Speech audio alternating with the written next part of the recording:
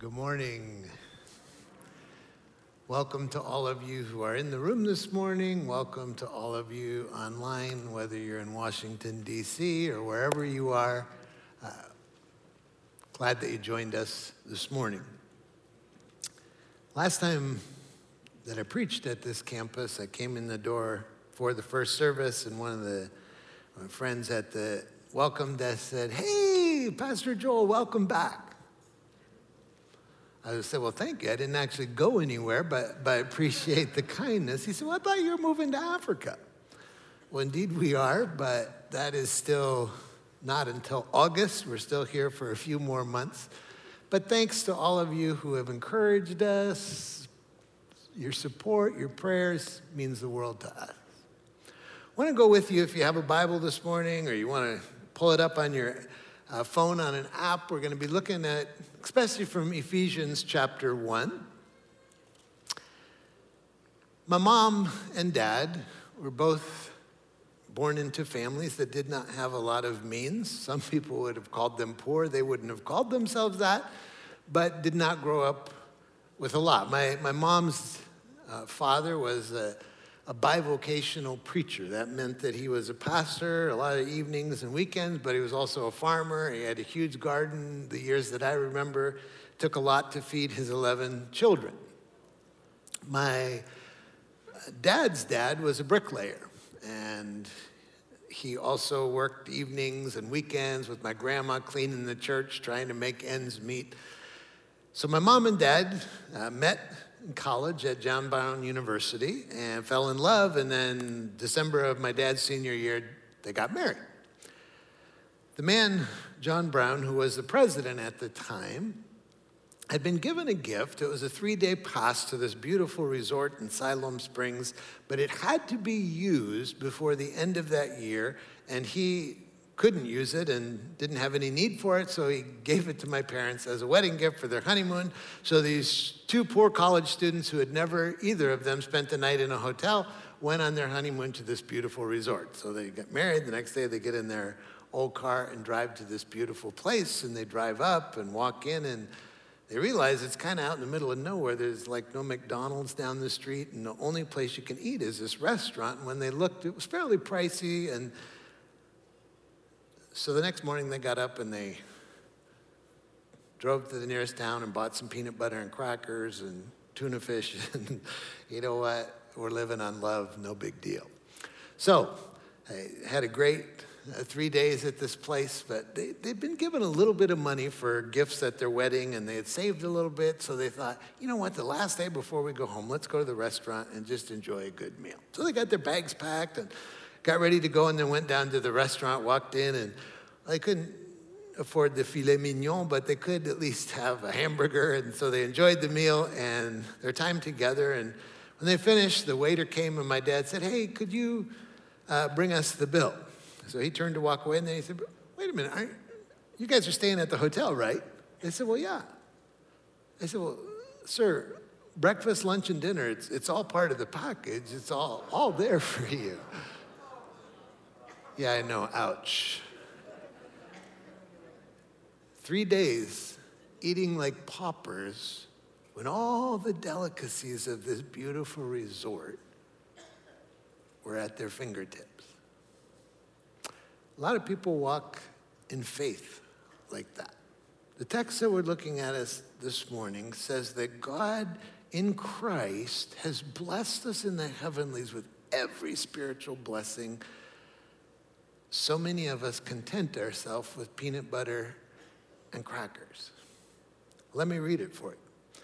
Book of Ephesians, Paul, through this book, has a number of prayers that he prays for these people he loves. And one of them in chapter 3, it ends like this.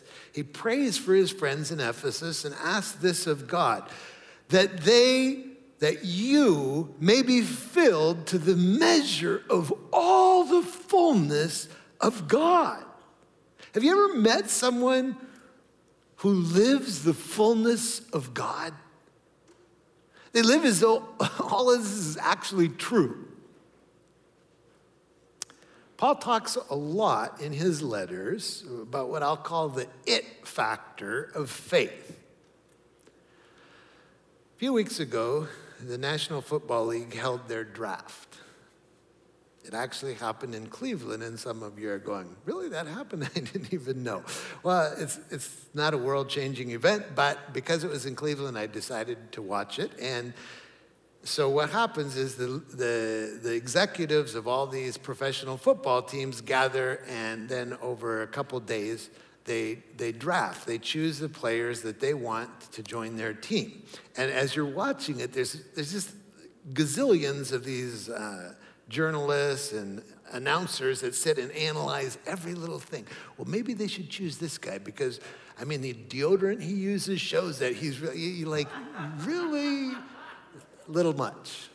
But one of the things that they often say is they'll be talking about somebody and they'll say, oh, that guy, I mean, he may not be the most talented, but he has like the it factor. You're like, what is it? Like one of them asks, when you say he has it, what is it? Well, it's not something you can describe. It's not tangible. You can't see it with your eyes, but it's when in faith, Paul would say, yeah, there is an it factor. What is it that makes some people extraordinary in their faith and in the kingdom of God? Paul says it's actually not an it, it's a person. It is Christ living his life through us by his Spirit, and it's available to everyone. So let's jump into the letter. Paul writes this letter actually from a prison in Rome. He writes it to a church in Ephesus that he loved. He actually had been the pastor of this church, some believe for up to even 3 years. So he knew the people well, he knew the church well, and apparently reading the letter, the church was doing well. I mean, there wasn't any huge controversies. They weren't being persecuted at that time. But I think Paul was looking at it, and there's nothing that would indicate that this group of believers believe themselves to be part of a story immeasurably more powerful, beautiful, far-reaching, hopeful, and glorious than anything else that was happening in Ephesus. Where is Ephesus? Well, Ephesus is in present-day Turkey.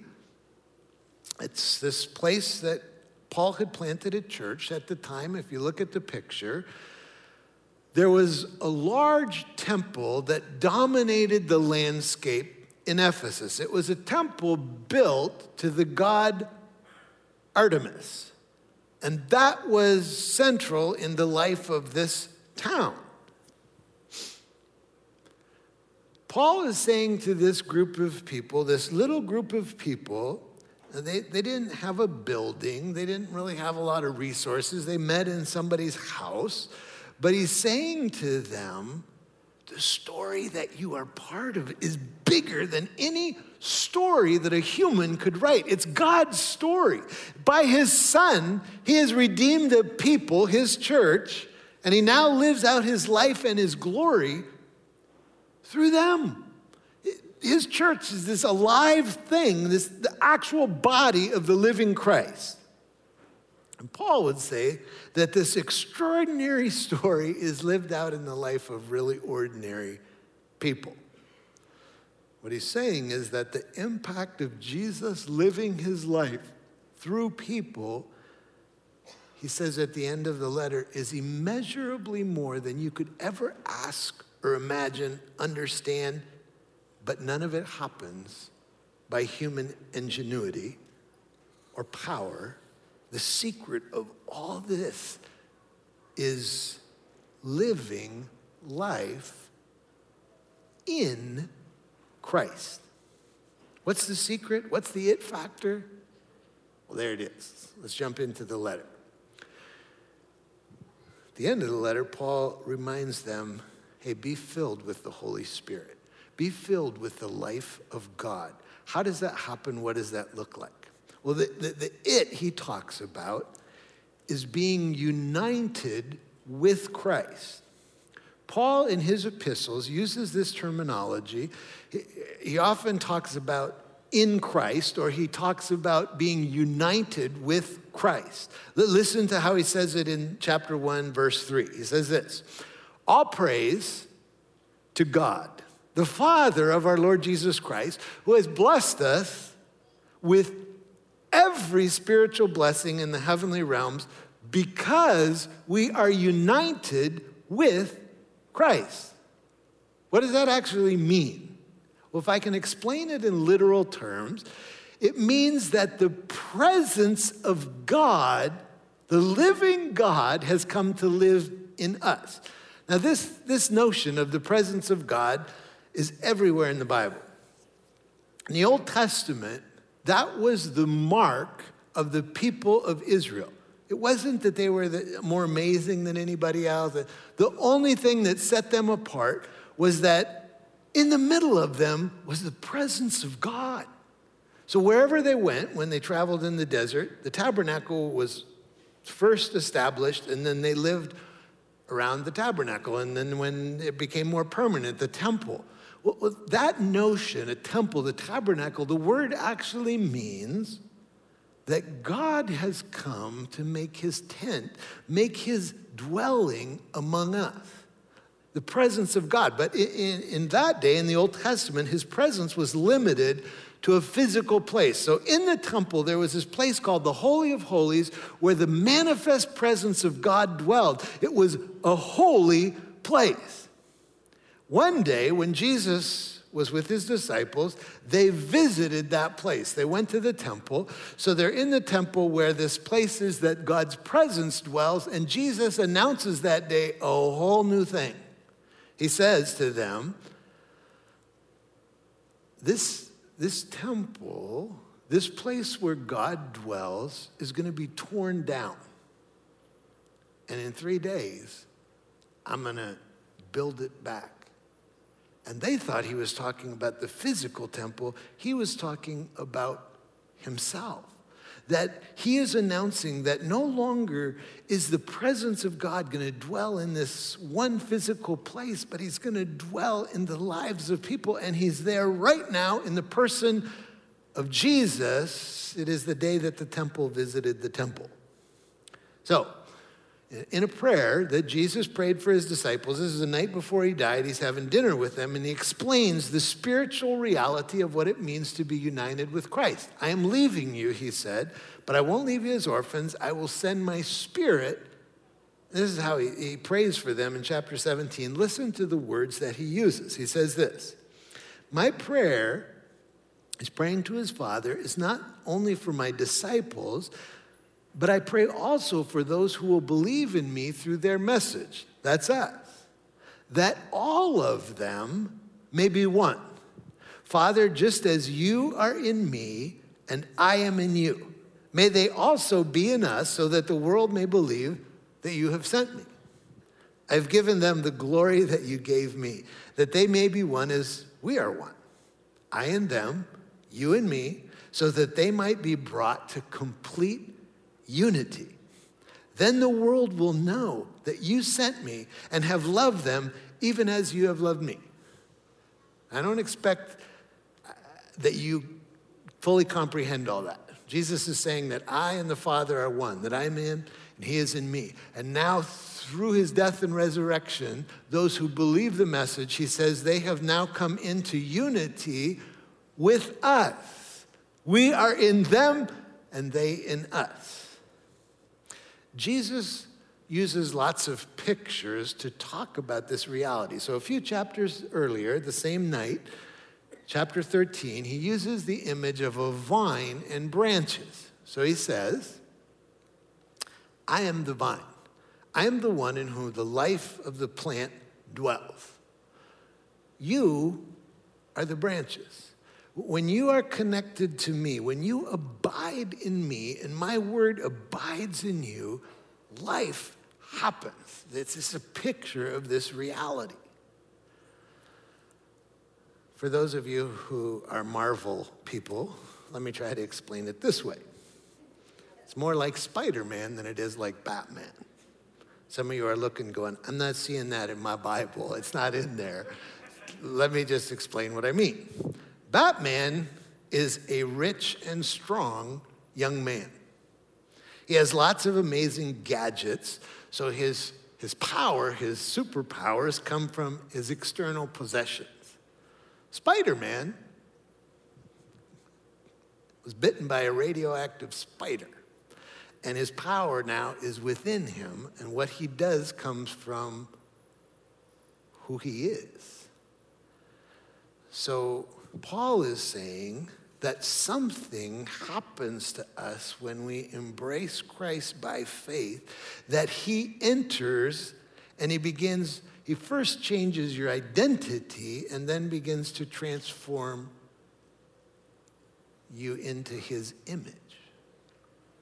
So, that is what the scripture means, that we have been united with Christ, that we are in Christ. But union with Christ, it's not an idea you're supposed to try to understand. It's a reality to be lived out in faith. I think Paul would also say that it's more than just a feeling that we have, like we feel the Spirit. I love the way that C.S. Lewis says it. He says that the reality of Christ in us will always be greater than our experience or our understanding of it. No matter how much we learn to live this, the actual reality of it, we won't fully understand until we see him face to face. This is the way C.S. Lewis puts it. The presence of God is not the same as the sense of the presence of God. The latter could be a reality, but it may be due to the imagination. The former may be attended with no sensible consolation. He uses this example.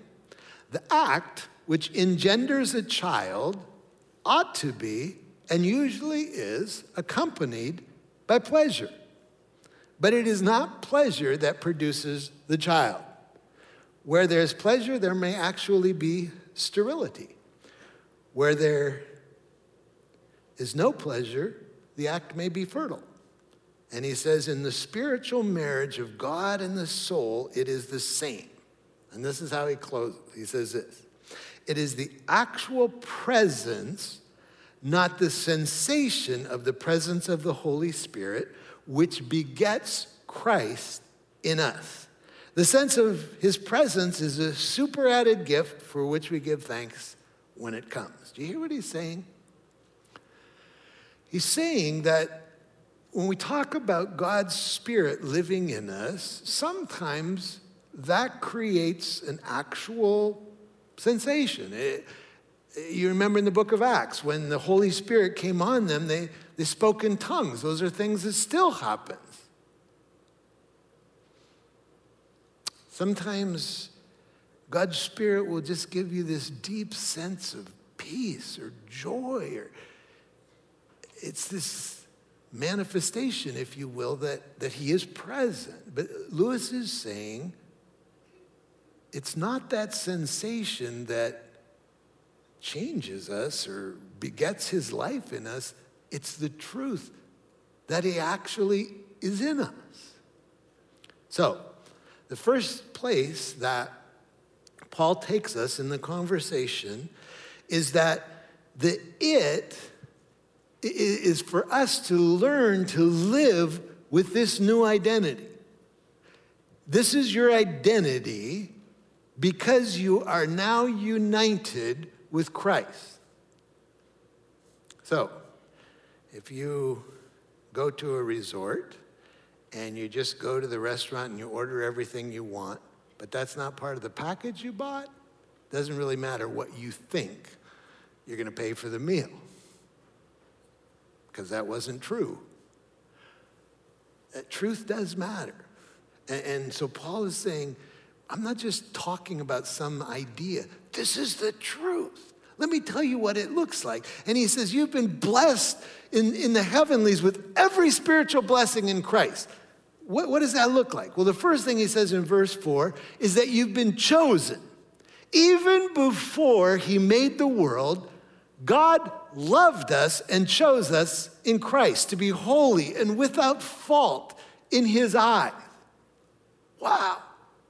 When we hear the word choice, we also associate it with rejection. Somebody got chose, somebody got rejected. But that is not the notion here. The Greek word here is not speaking of a choice that eliminates. It's a choice rooted in God's pleasure, and he can choose lots of people all at the same time. Came across a story a few years ago written by Mary Ann Bird. It's called The Whisper Test. She talks about her growing up years, and she says this: I grew up knowing that I was different than everyone else, and I hated it. I was born with a cleft palate, and when I started school, my classmates made it very clear to me how I looked to other people. I was a little girl with a misshapen lip, a crooked nose, lopsided teeth, and garbled speech. She said, when schoolmates asked, hey, what happened to your lip? I would tell them that I'd fallen, cut it on a piece of glass. Somehow it seemed more acceptable to have suffered an accident than to actually have been born different. I was convinced that no one outside my family could ever love me.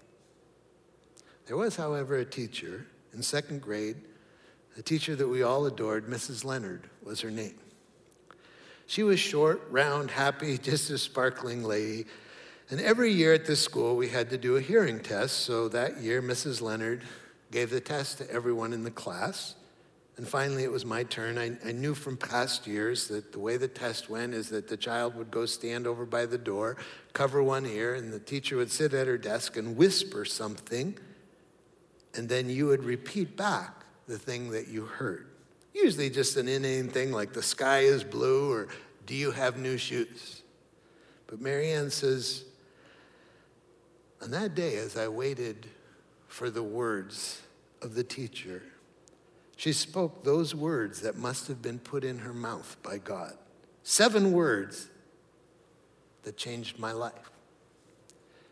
Mrs. Leonard said in her whisper, as she looked me straight in the eye, I wish you were my little girl. Life-changing. Paul says that the God of the universe looked across history and looked you right in the eye and said, I chose you.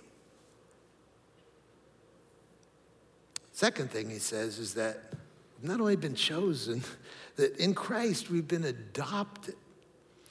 God decided, he says in verse 5, in advance to adopt us into his own family by bringing us to himself through Jesus Christ.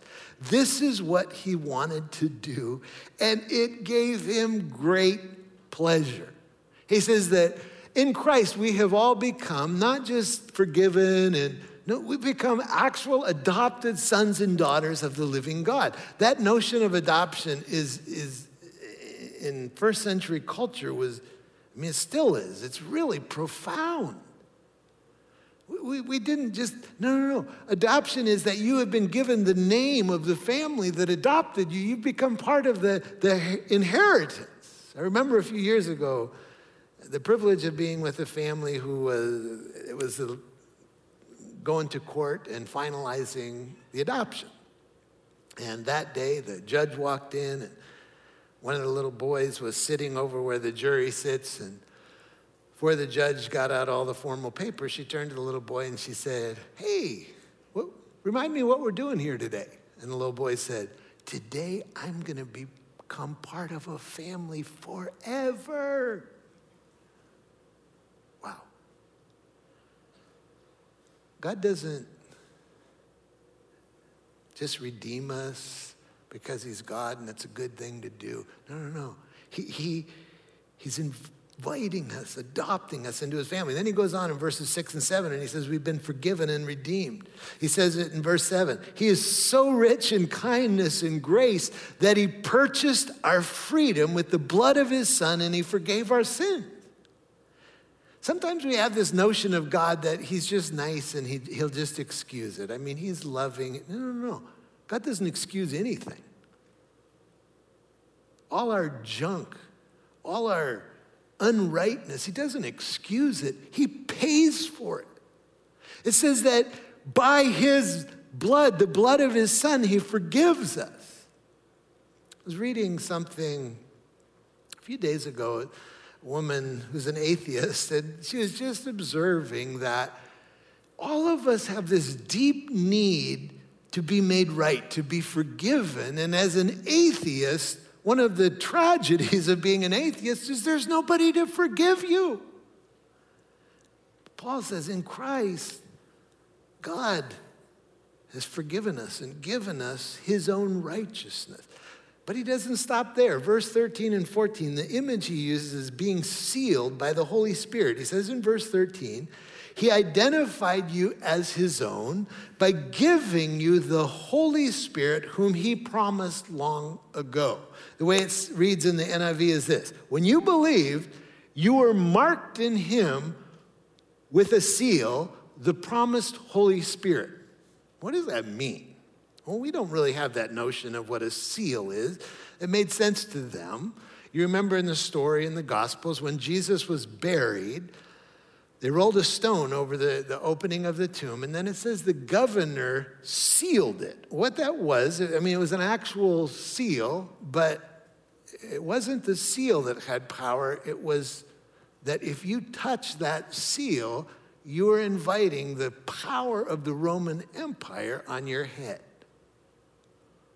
Well, he says that when you come to Christ, you've been chosen and adopted.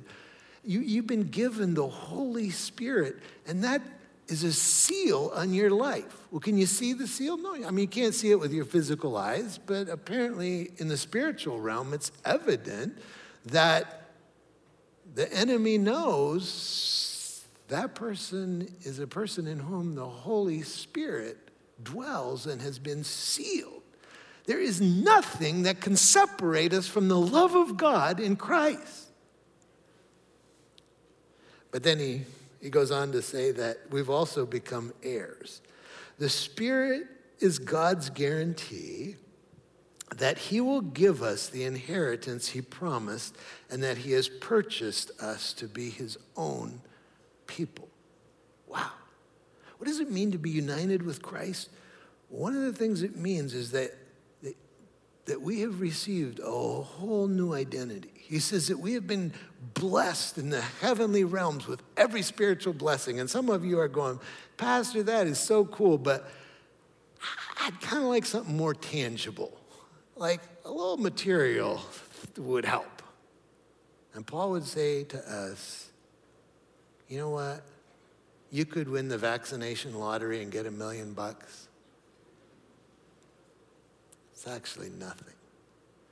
This is life, and it's been given to you. Is it tangible? Well, yeah, it is. So, finishes with this notion in verse 9.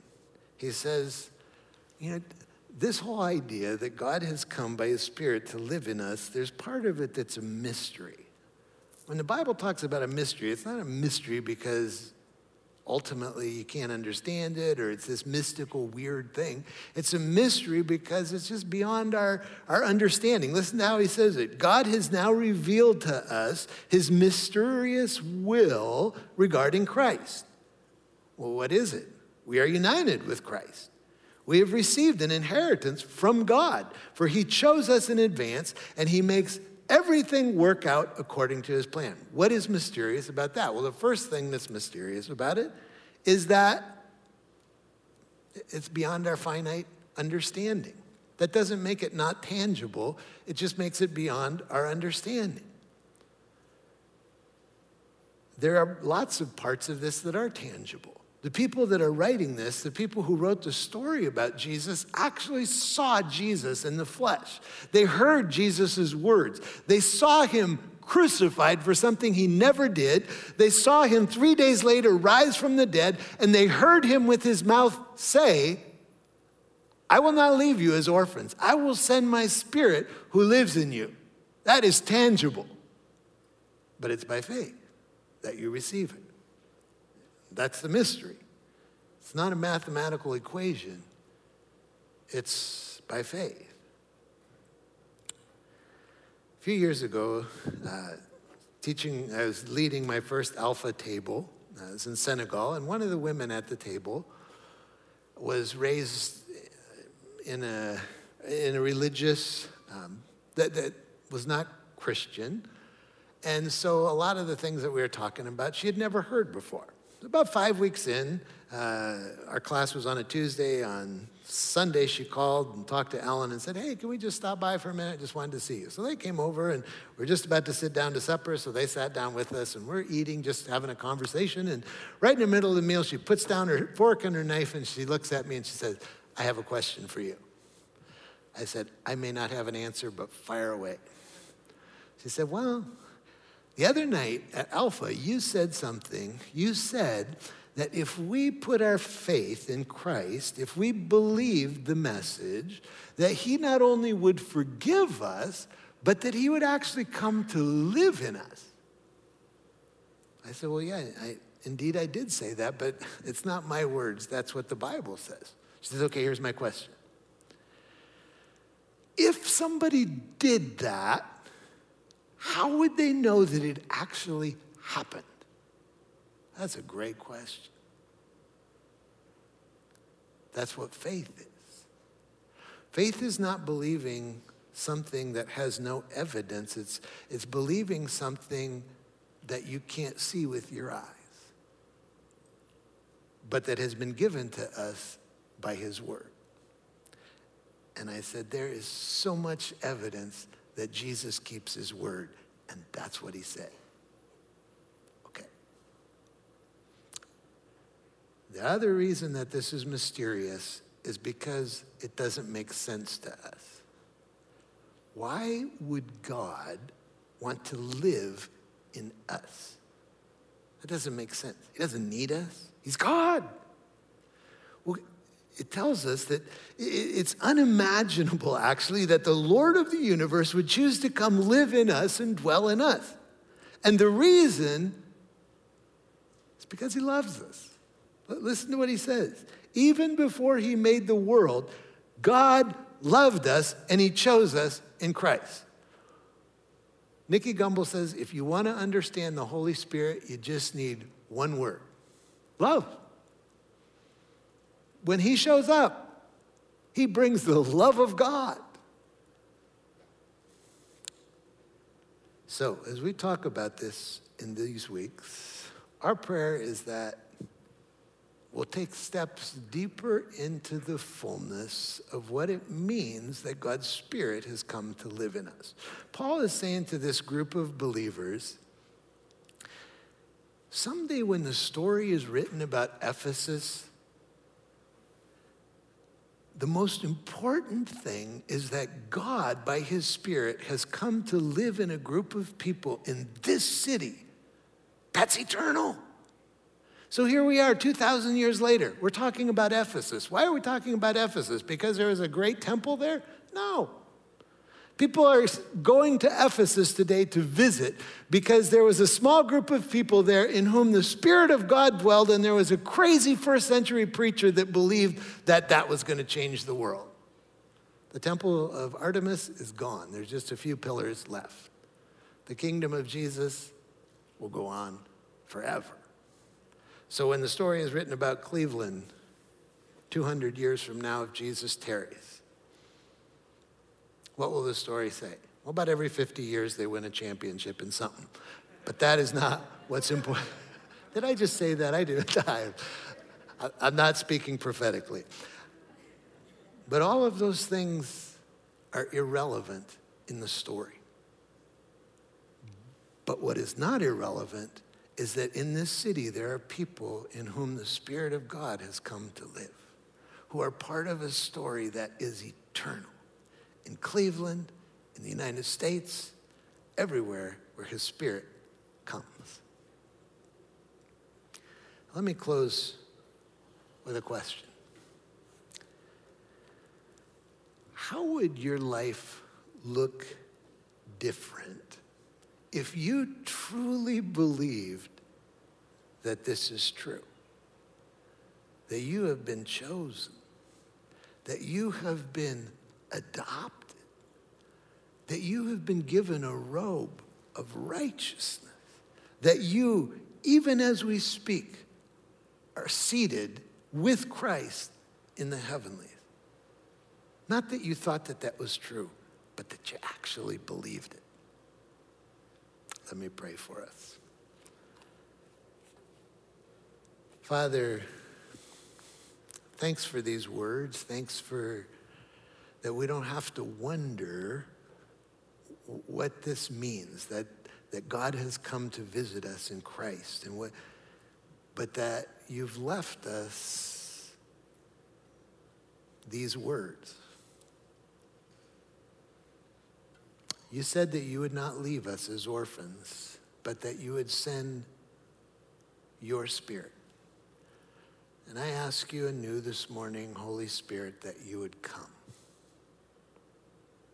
That you would find residence in us. That we would make room for you, that the temple of the living God would live in us and through us. Where the Spirit of the Lord is, there is joy. Where the Spirit of the Lord is, there is peace. May that picture be lived out in us for his glory. In Jesus' name, amen.